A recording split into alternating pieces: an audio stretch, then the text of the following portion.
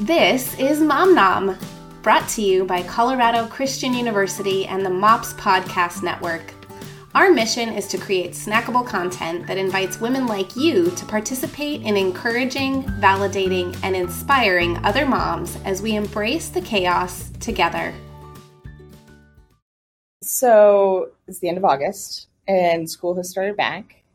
And this also, for both of us, means MomCon's coming up, which means we are leaving kids and hubby at home and flying out of the state for kind of a long time, like 5 to 7 days when you all told with travel and everything. What does that look like for you? How do you give yourself peace of mind? How do you set up hubby to be successful?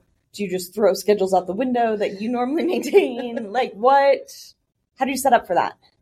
That's a great question. I try to stock the fridge and make sure they have everything that they need and make sure that he has everything he needs to pack lunches for my daughter. And I usually set out clothes for the week for my daughter to make sure he doesn't have to go through and find uniforms for the week or what have you. If there's special theme days, I try to take care of those ahead of time. So she has show and tell on Fridays. So I try to pull things ahead of time and say, okay, put this on the counter and this goes with her on Friday. And this is a special day on this day. Like right now, today is actually picture day and I'm not there.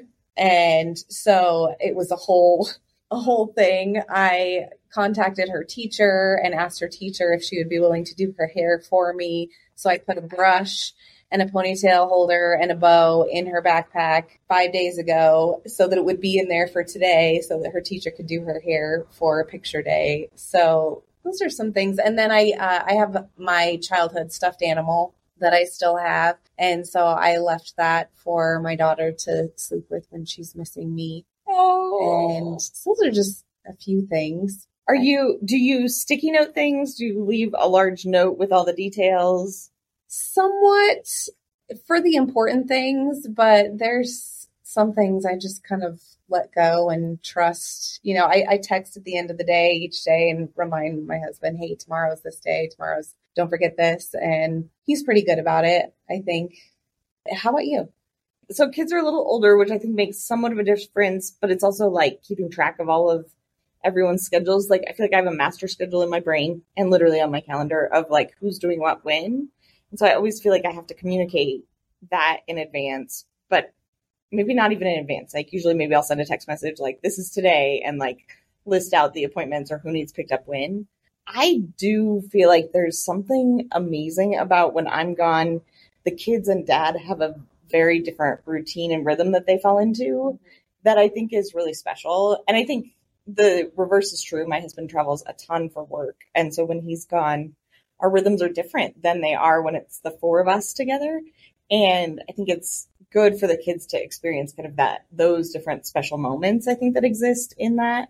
It's funny because when I'm leaving the kids with the husband, he kind of does his own routines and I'm just okay, these are the bare minimum activities they need to do. Yeah. When I still literally to this day, if I'm leaving the kids with the grandparents, which happens if both hubby and I are traveling or if we go away together, I literally handwrite out several page day by day instructions. And I hope that it's helpful, but I don't know. This might be an element of being a little too controlling of this is an ideal breakfast. And this is do they follow it?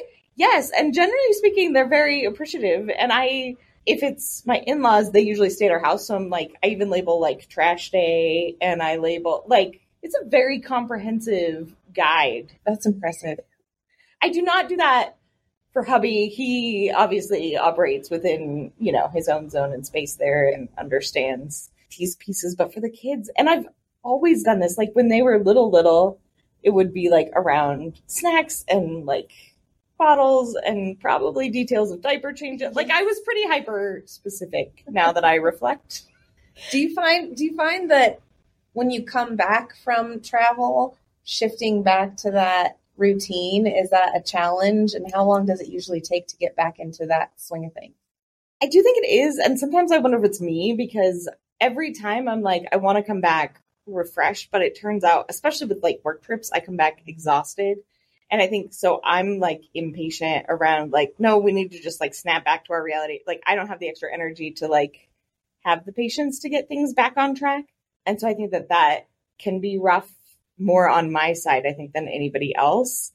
Because I do think, yeah, everything shifts a little bit and then it takes a while to build back to routine. Is there anything that your husband particularly appreciates that you do when you travel that's like, this is a game changer? This helps me a ton. Just maybe even like a hack.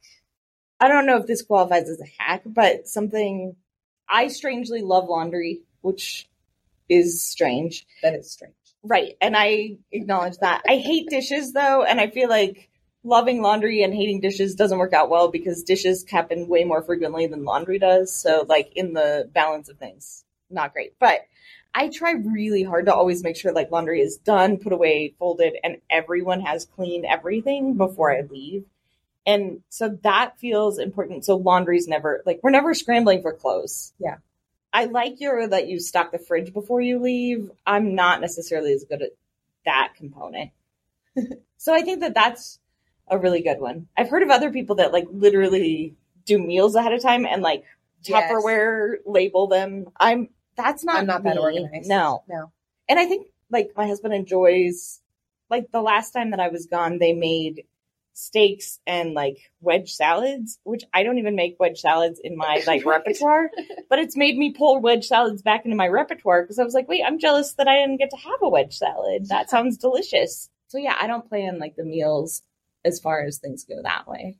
I don't either. It's a lot of work and prep. I don't really plan meals well for myself, let alone right in advance of the family. Yes. Thank goodness for things like HelloFresh and grocery delivery and things like that, because otherwise I would be lost. It does. Yeah, that's a game changer for sure of those like pre-measured out things. Even just to like look for ideas of what to make. Like I'll get stuck totally tapped out of ideas. Thanks for listening to Mom Nom. Hit the subscribe button so you don't miss out on future episodes. If you have a success, fail, challenge, or mom hack you'd like to share with us, visit momnom.org. This podcast is made in partnership with MOPS International and Colorado Christian University. Moms thrive when connected to a MOPS group. Moms succeed when pursuing their passion with up to 30% savings toward an online degree with CCU. Learn more at momnom.org.